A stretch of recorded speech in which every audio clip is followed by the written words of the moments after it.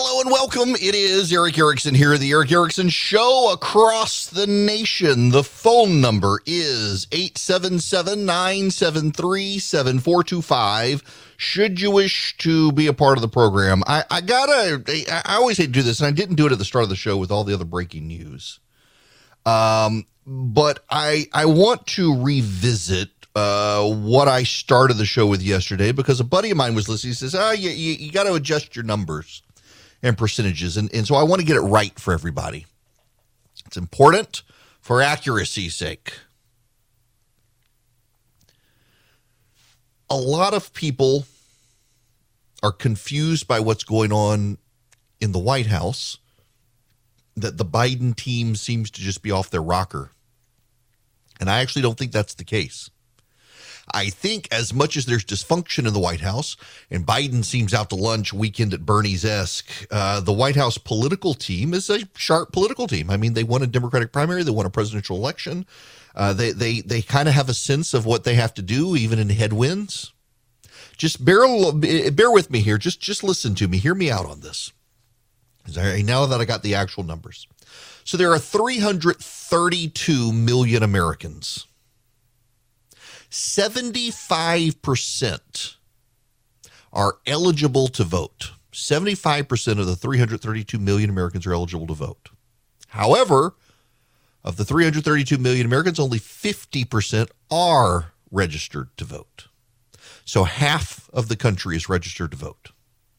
Now, of the half who are registered to vote, I mean, they don't all show up. So out of 332 total million Americans, only 40% of them will show up and vote. A presidential year, you may get 47%. In a midterm election, you may get 33%. The average is about 40%. It goes up and down. Midterms are now more and more like presidential elections. There is a higher turnout, but oftentimes they're lower.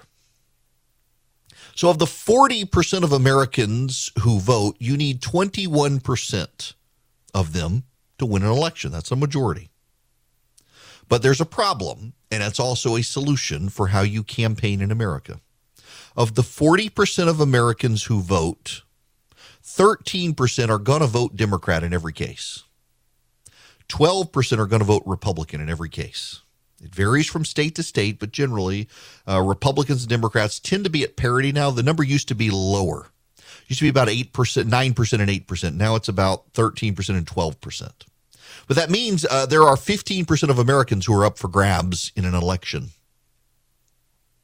4% of Americans are single-issue voters. They are single-issue voters on guns or abortion, on the environment, or a laundry list of other issues where they are single-issue voters. Immigration is another one. Crime is one. Housing is one. There are activists out there, and that's the only issue they care about. And, don't hear me say, well, there are single-issue voters for abortion. Yes, there are single-issue voters for abortion. About 2/3 of them vote pro-life, and 1/3 of them vote pro-abortion. They're actually, among the single-issue voters in this country who are on abortion, the majority of them tend to be pro-life, not pro-abortion. That may change after Dobbs and the end of Roe v. Wade, but the data actually suggests that's not the case. The data actually suggests that the single-issue abortion voters still predominantly are pro-life. Same on guns, by the way.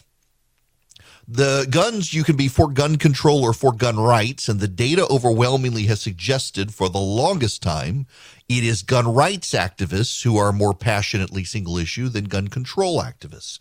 Gun control activists tend to kind of line up symptomatically with the Democratic Party as a whole. There are environmental activists. They overwhelmingly lean to the Democratic Party, but they are environmental activists. They're not Democrats. Even though they tend to vote Democrat, if a Democrat does not offer up a platform that they like, they aren't going to go vote Democrat. So you got 15% of Americans who are up for grabs, and 4% of them are single-issue voters. That leaves 11% of Americans who can really be persuaded one way or the other to vote. And of them, you need 5.51%, 6 to be on the safe side. 6% of Americans will shape the electoral landscape of the United States. They will decide who becomes president, and who otherwise wins. That you're talking roughly 5.5 to 6 million people will be the persuading decisive factor in who wins a presidential election. In a swing state, who wins the governor's race will be 5.51% of the state population. Now, it makes it easier to campaign then, doesn't it? It makes it easier to campaign because you can ignore your base. You can, by and large, ignore the single issue voters. You pat them on the head and say, I'm with you on this issue, come vote.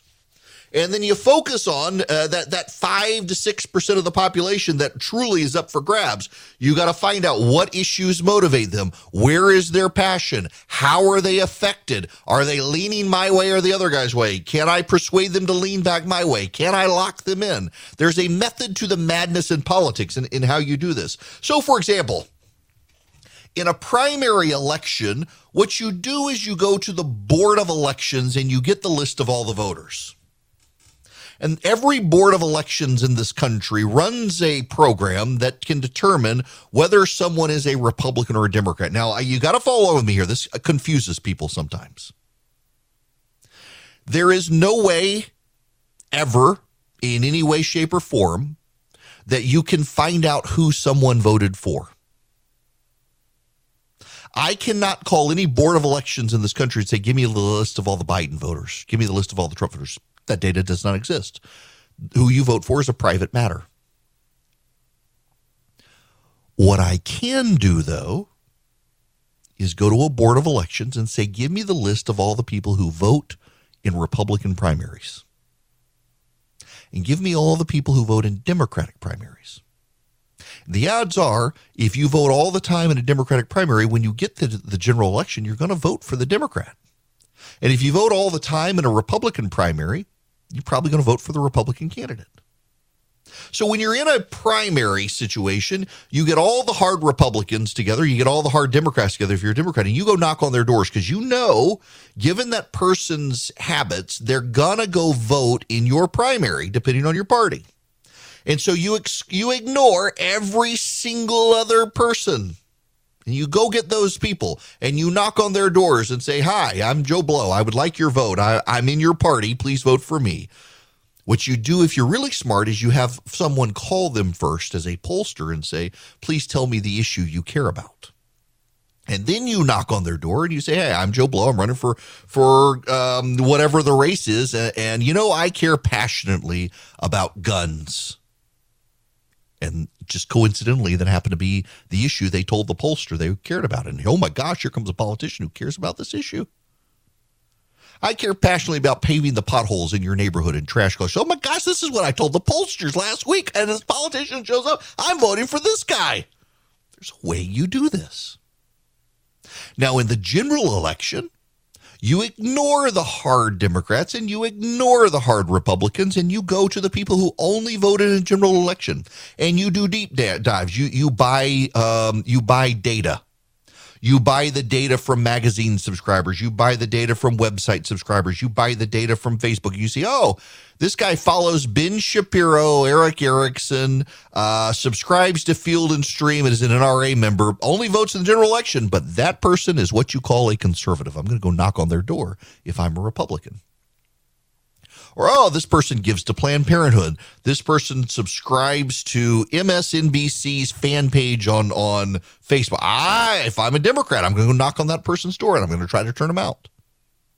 And then you find the people who they're completely apolitical. They go vote. They do their civic duty, but they go vote. So you send the pollsters, what's your big issue? And you vet them out.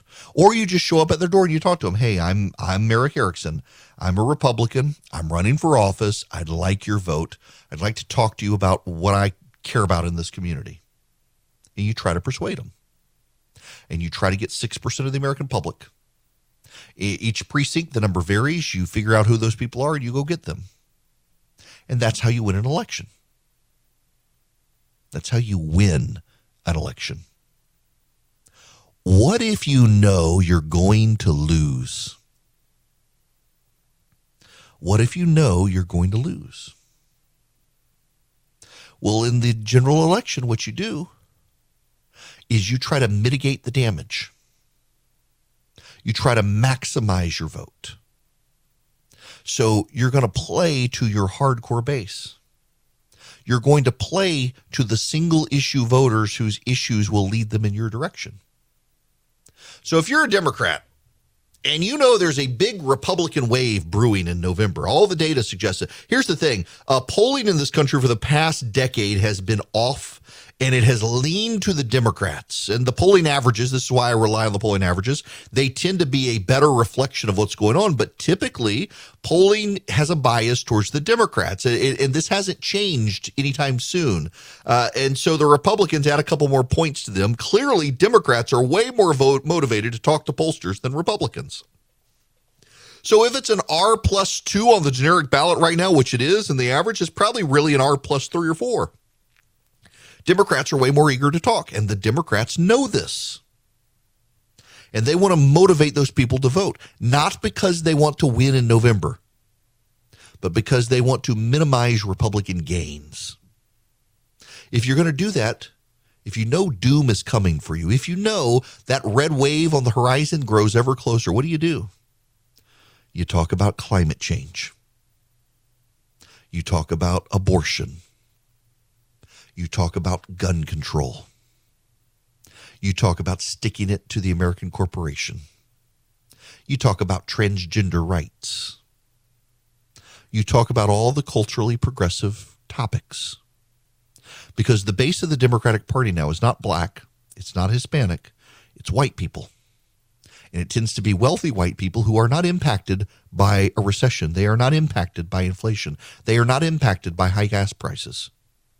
They are impacted by abortion and gun control and climate change. It's the issues that motivate them. It's the ones they care about. They don't have to care about pocketbook concerns because they're so wealthy, it doesn't matter to them. They care about all these other left-wing concerns. And that explains everything the White House is doing right now. You and I look at it, and we see it as this is the most tone-deaf thing ever. My gosh, these people are out to lunch. Why aren't they focused on the economy? The answer is because they've given up on that. They know they're going to lose. They know there's nothing they can do. And what they're doing now is a different strategy. It's not a strategy to win in November. It's a strategy to mitigate the losses in November. It's a strategy to drive up the white progressive base of the Democratic Party so that Republicans will win 20 or 30 seats in the House, but not 40. Republicans will win 1 or 2 seat majority in the Senate, but not a 5-seat majority in the Senate. Republicans will win 1 or 2 governor's mansions, but not 6 governor's mansions. Republicans will flip 1 or 2 state legislatures, but not 7 of them. They're mitigating the damage. That explains what's going on in the White House. That's why all of the polling comes out and says the number one issue in America is the economy, inflation, gas prices, grocery prices, jobs. And Biden is like, there's a climate emergency. I'm going to declare a climate emergency. It's because he can't persuade anyone that he's good for the economy, so he might as well tell Democratic voters, I'm with you, please come vote in November and minimize the wave. And again, it's minimizing it, not reversing it. Not countering it, minimizing it. Everything Joe Biden's White House is doing right now, and everything the Democrats in general are doing, amping up concern about abortion and gay marriage and contraception and all that, these are all plays to drive up their base in November, not to win, but to just make sure the Republicans don't win as big as they otherwise would. Everything the Democrats are doing right now is a tacit acknowledgement the game is over. The Republicans are winning, and all they're doing is trying to mitigate the damage. And part of their mitigating the damage is motivating Democrat on Democratic issues and trying to convince Republicans, maybe you shouldn't show up. If all the Republicans show up in November, doom is afoot for the Democrats. Folks, the signature hymn sheets from Boll & Branch are a bestseller for a reason. They use the highest quality threads on earth for superior softness, a better night's sleep. The sheets are made with threads so luxurious, 3 U.S. presidents love them. They feel buttery to the touch. They're super breathable. Now, here's the thing. I can tell you this from personal experience. Every time you wash the sheets, they get softer. You know, people worry about thread counts for sheets. You need to worry about the quality of the threads. Boll & Branch uses fantastic ones. You can just feel them, and they get softer and softer over time. They're very, very breathable for the summer, but they also have a good weight for the winter. They help you sleep well at night. They're not so light that you feel like nothing's on you. They're the perfect weight. They're the perfect sheet from Boll & Branch. You'll immediately feel the difference with their iconic signature sheets. Right now, get 20% off site-wide during the annual summer event happening now only at bollandbranch.com. It's their best offer of the year before the holidays, so you need to act now. That's Boll & Branch, BOLLAND branch.com for 20% off site-wide. Phenomenal deal with phenomenal product. I'm telling you, we use them in our house. Long before I was a podcast reader, we use Boll & Branch. You should too. bollandbranch.com for 20% off site-wide. My gosh, unemployment rate down in Georgia is now 2.9%. All right, I'm sorry. I gotta, is this real? I'm trying to see, is this actually real? Because whether it's real or not, I gotta check. I gotta check. This can't be real. I don't think this is real. Maybe. Oh, wait, no, wait. It appears we have a statement from President Trump about Joe Biden having maybe it can't be this. Well, I don't know. With Trump, it could be. I'm just going to read this to you. Just going to read it to you. This appears to be real. Statement by Donald J. Trump, 45th President of the United States of America. Joe Biden, who many have said is our worst president, has come down with a case of the China virus despite being vaccinated. I hope Sleepy Joe is able to bounce back quickly, much as I was. Doctors described my fight against the China virus as Herculean, and not meaning the woke Disney Hercules, but rather the Kevin Sorbo one, the Lou Ferrigno one as well. Joe, I wish you a speedy recovery, even though you are taking America in the wrong direction. No one wants Kamala.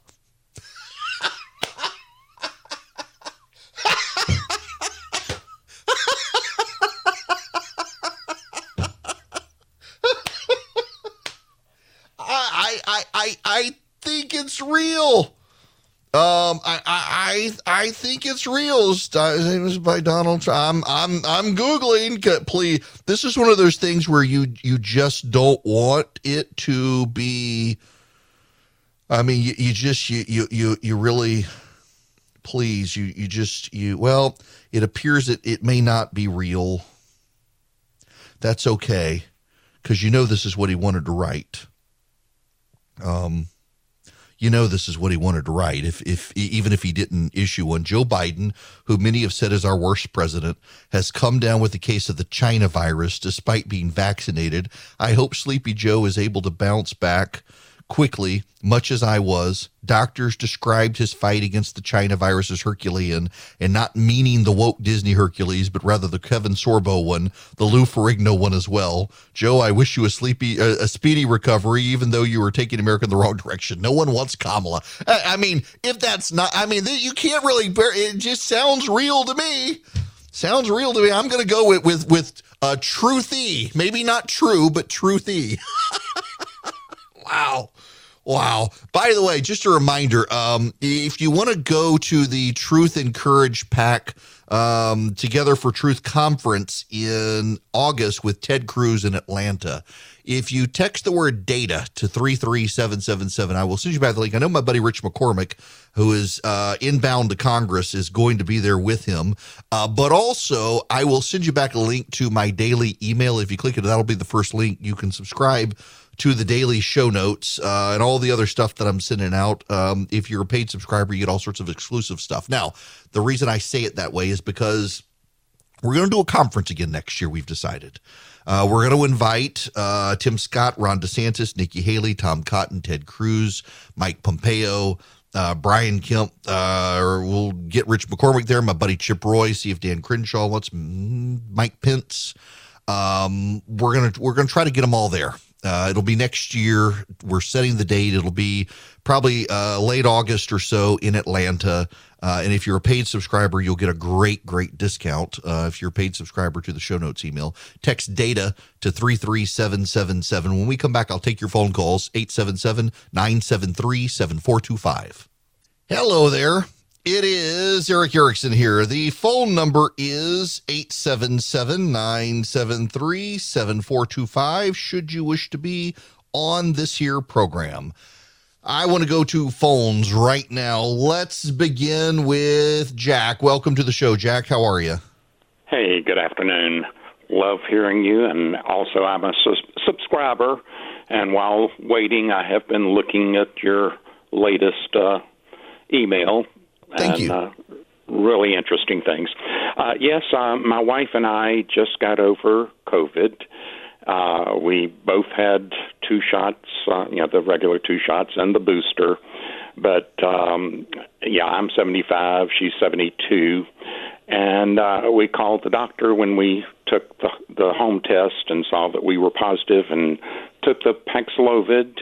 And after 3 days, I was feeling normal, and I've been feeling normal for about 4 days now. So, nice. Urge anybody that starts having the symptoms like what I had to call and the doctor and get started on that if they can. Well, and it's interesting you say that because for a time in the last number of months, the initial treatment was the infusions, and now suddenly it's Paxlovid seems to be the default, and it seems to be working remarkably well, and the backup is now the infusion if the Paxlovid doesn't work. They really, people kind of, I don't know, we're used to doctors having all the answers, but this virus was so new, came out, the data was so muddied, China did so much lying, and now we seem to have a pattern and practice that tends to work for people regardless of age, except for those who are in serious health issues. I've got a buddy of mine who has he's on his 3rd round of COVID, and it didn't affect him at all the first 2 times, and now he can't get out of bed. He's so sick, but he's going to be fine. I mean, there's no doubt he's going to be fine. But yes. I don't understand the freak out at this point. Well, my wife has advanced heart failure, and the day she got out of the hospital is when we took our test. She was in for 3 days for a procedure that's supposed to help her heart problem. And so she was in the hospital. She's 72, and she has advanced heart failure. She's taking longer to get over it than me. And yesterday was a good day. Today she's not feeling well. So, and that's one of the side effects. And I don't know whether it carries over 3 days after you're through with the pills or what. But we're just really thankful that we were able to get started quickly. Yeah, look, I'm glad you're on the mend, and thank you for calling in and sharing that as well. It's 2 years ago, the dynamic was so completely different, and now it just seems like the media can't update what they're telling people when it's so manageable. I mean, even in New York City, Jack, the wave of the virus that's going through there right now is pretty significant. But when you actually look at the vaccinated people who are being hospitalized, it's just this little statistically meaningless blip. So I'm of course an advocate of the vaccine, given my wife's lung cancer situation we all have in our house. I don't care whether people get it or not. We did for those reasons. Right. But even people who aren't vaccinated, you take the antiviral drugs and people they're okay. So listen, thank you so much for sharing that. I appreciate it. And there is the fatalistic attitude that's in the media diverges greatly from the reality of the situation out there. And I don't think people should be so freaked out at this moment, given the data. And I think the media needs to update the way it talks about the virus as well. Alan, you're going to be up next. Welcome. Thanks for having me on. And although I don't always agree with you, I always respect that you obviously do your homework and try to put across as best you can. Thank you. What you've come to conclude. This is a bit of an unfair hypothetical, but given the past year and a half plus, the Democrats and Biden have been in control. what do you think they would, if they could know what they know now, what would they do differently to not ruin it for them come the next election? Because everything they've been doing virtually is self-destructive to the parts of the party, you know, Hispanics, African Americans. What would they do different, or would they modify anything? Or are they just so idealistic that they're driving over the cliff and there's not enough parachutes for the decisions they're making? Oh, you know, I've thought about that a lot. I really have. I've thought about it a ton, and I actually think that the story here is pretty much Aesop's fable of the scorpion and the frog. You know, the scorpion has to cross the river and can't swim, so the frog says it'll carry it across, and the frog hesitates because the scorpion might sting, and the scorpion says, I promise, I won't sting, I would drown. So the frog thinks it's sensible and lets the scorpion hop his back, and halfway across the river, the scorpion stings the frog. And the dying frog asks the scorpion, why on earth would you do that? We're both going to drown. And the scorpion says, I'm sorry, couldn't resist the urge. It's my nature. And they die. I think the Democrats can't change their ways on this stuff. They have become so captured by a secular progressive elite who care desperately about transgenderism and abortion and climate change, and truly believed that the government could spend its money out of problems. I don't think so. Remember, Elizabeth Warren, Bernie Sanders, Alexandria Ocasio-Cortez, the whole squad in the House, they've embraced the concept of modern monetary theory. And modern monetary theory says that really inflation's not a problem. The government can print as much money as it needs and give people as much money as possible. And if inflation does come, raise corporate taxes and taxes on the wealthy, and inflation will then go away. Well, it forgets that we live in a system where it's not easy to raise taxes on anybody. There is a filibuster in place, and also the countries that have raised taxes on the wealthy and corporations to fight inflation, it's not going away. The Democrats, they can't change their nature. The nature of the Democratic Party has always been spend a lot of money. The Republican nature has always been spend a lot of money, blame the Democrats. The Democratic nature has always been spend a lot of money and own it. So they spent a lot of money and they owned it. And the economy went south. We got all the inflation people like Larry Summers warned about. The Democrats tried to say it was everybody else's fault, including Putin's. And they can't find their way out of this mess. On top of that, because of the changes of the Democratic Party and both its donor base and its base of voters, they are far more interested in rich, white, elite people problems than in domestic American problems, whether it's transgender athletes in sports or abortion or climate change. I mean, listen to Nancy Pelosi talk about what to her is a kitchen table issue. While our internal maneuvering is critical and we work at it constantly, the outside mobilization will make the difference because public sentiment is everything, as Lincoln said. But for public sentiment to prevail, people have to know. And we want to be sure that people know what this means in the lives of America's families, or not even families, just in terms of American women and their decisions. Indeed, we must ensure that American people remember in November the truth. While the Republicans seek to punish and control our most personal decisions, what could be more personal than that? And this is a kitchen table issue.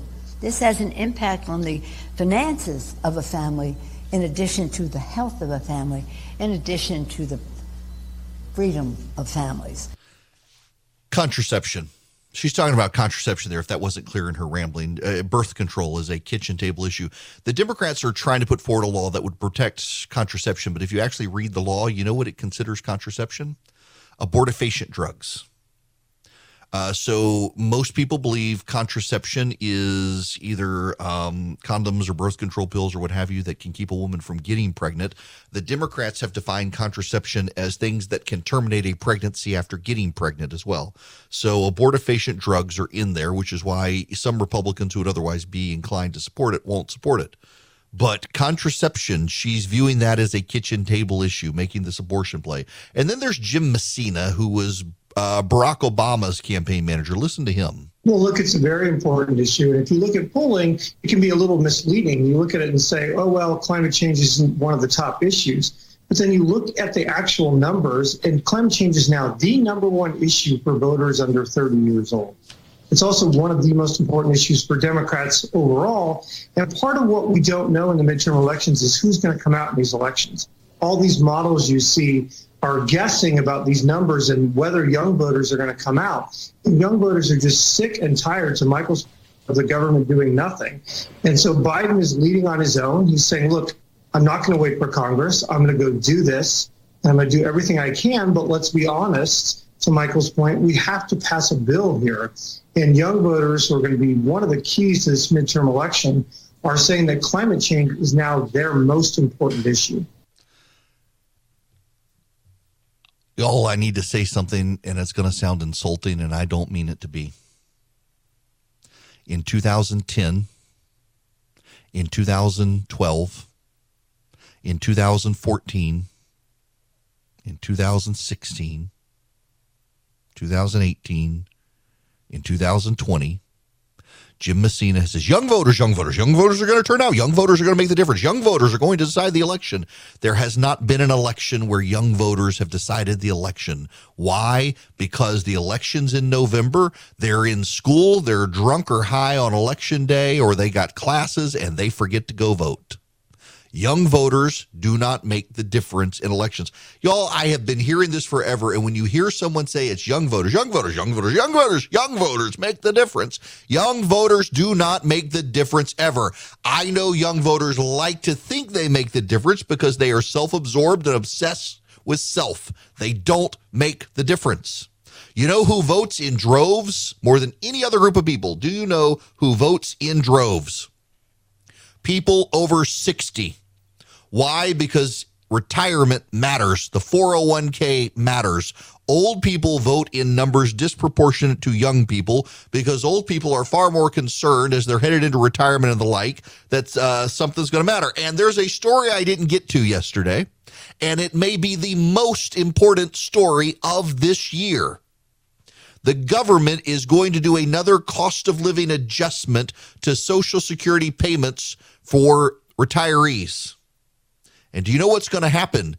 A great many of them are going to be forced into a higher tax bracket as a result of it. Yes, it's true.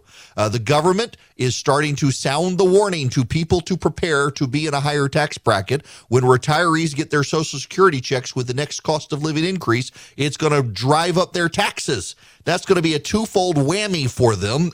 This will be a season of discontent with old people. I shouldn't say old people, retirees. Y'all know what I'm talking about. I didn't say blue here. Give me a pat on the back. But you know what I mean. And they're going to be furious. And they vote more than young people. There are more of them who are existing than young people. COVID didn't wipe them out, people. Just pissed them off. And they're going to go vote.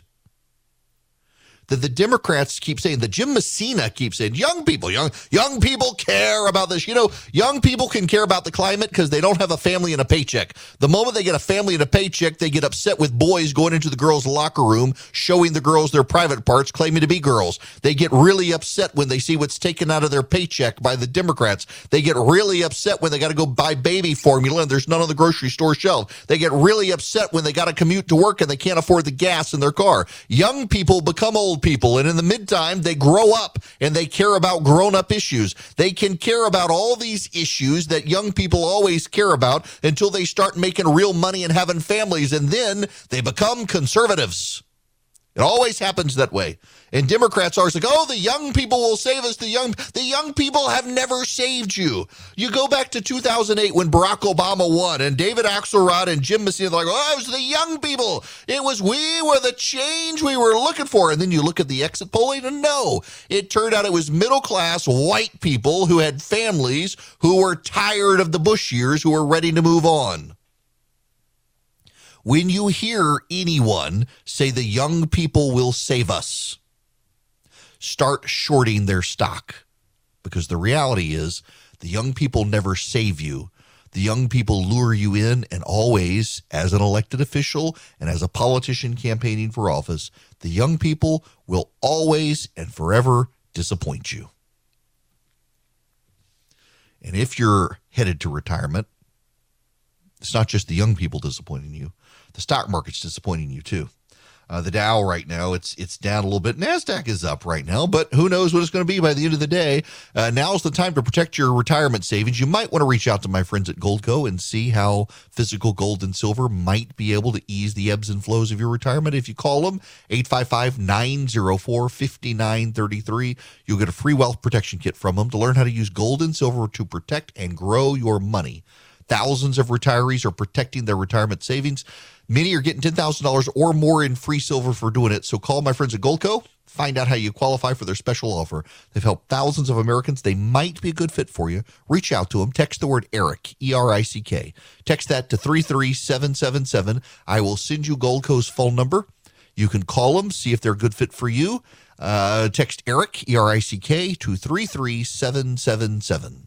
Hi there, it is Eric Erickson here. The phone number is 877-973-7425. Let's see here. Yeah, I got some time on. I want to run to Mickey here. Welcome to the program. How are you? Hey, Eric. It's always an honor when you take my call. Thanks so much.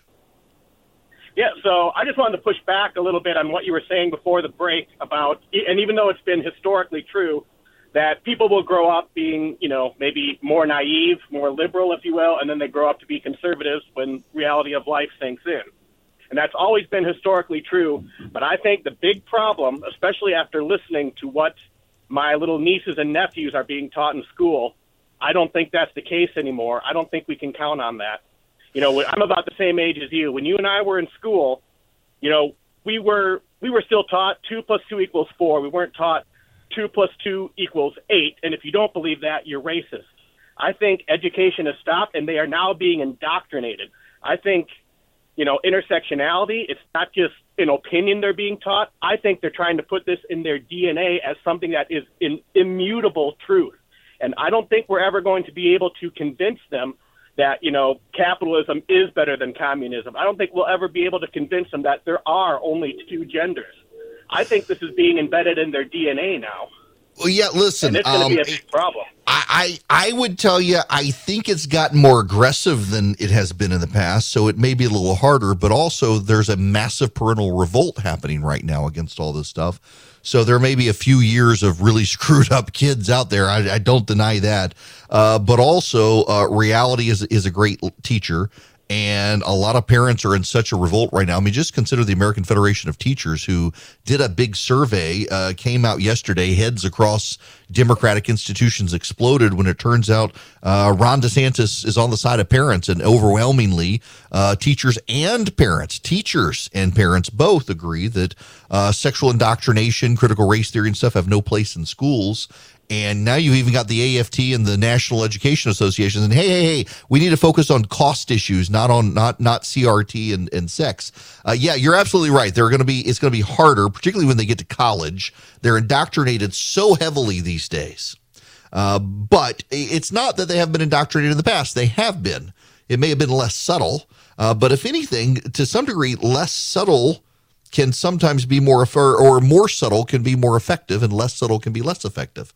So I still think there's hope out there, but yes, we will see a generation of kids, a lot of whom grow up to be liberal, but we will also see a lot of people come through this, and they will change. Remember, a lot of what drove millennials in the 2000s to the left was the Bush era and the never-ending wars and the like. Now you've got a group of Gen Zers who are coming of age in the Biden administration with inflation we haven't seen in 41 years, with a recession pending, with massive government spending failing, and with all the Democratic core beliefs on the economy collapsing around them. Even Paul Krugman was on MSNBC this morning saying he was wrong about inflation. So you're going to have a reaction to that in the same way kids who came of age in the late 70s, early 80s became Republican. You got a real opportunity here as a nation to see kids coming of age in the Biden administration into, I don't know, the DeSantis or the Cotton or the Haley or the Scott administration, becoming Republican. as they see the disasters of the Biden administration recover under a Republican administration with sound economics. This thing could be turned around if you get the right presidential candidate in 2024, which means someone who could serve 8 years, not just 4 years. Hint, hint.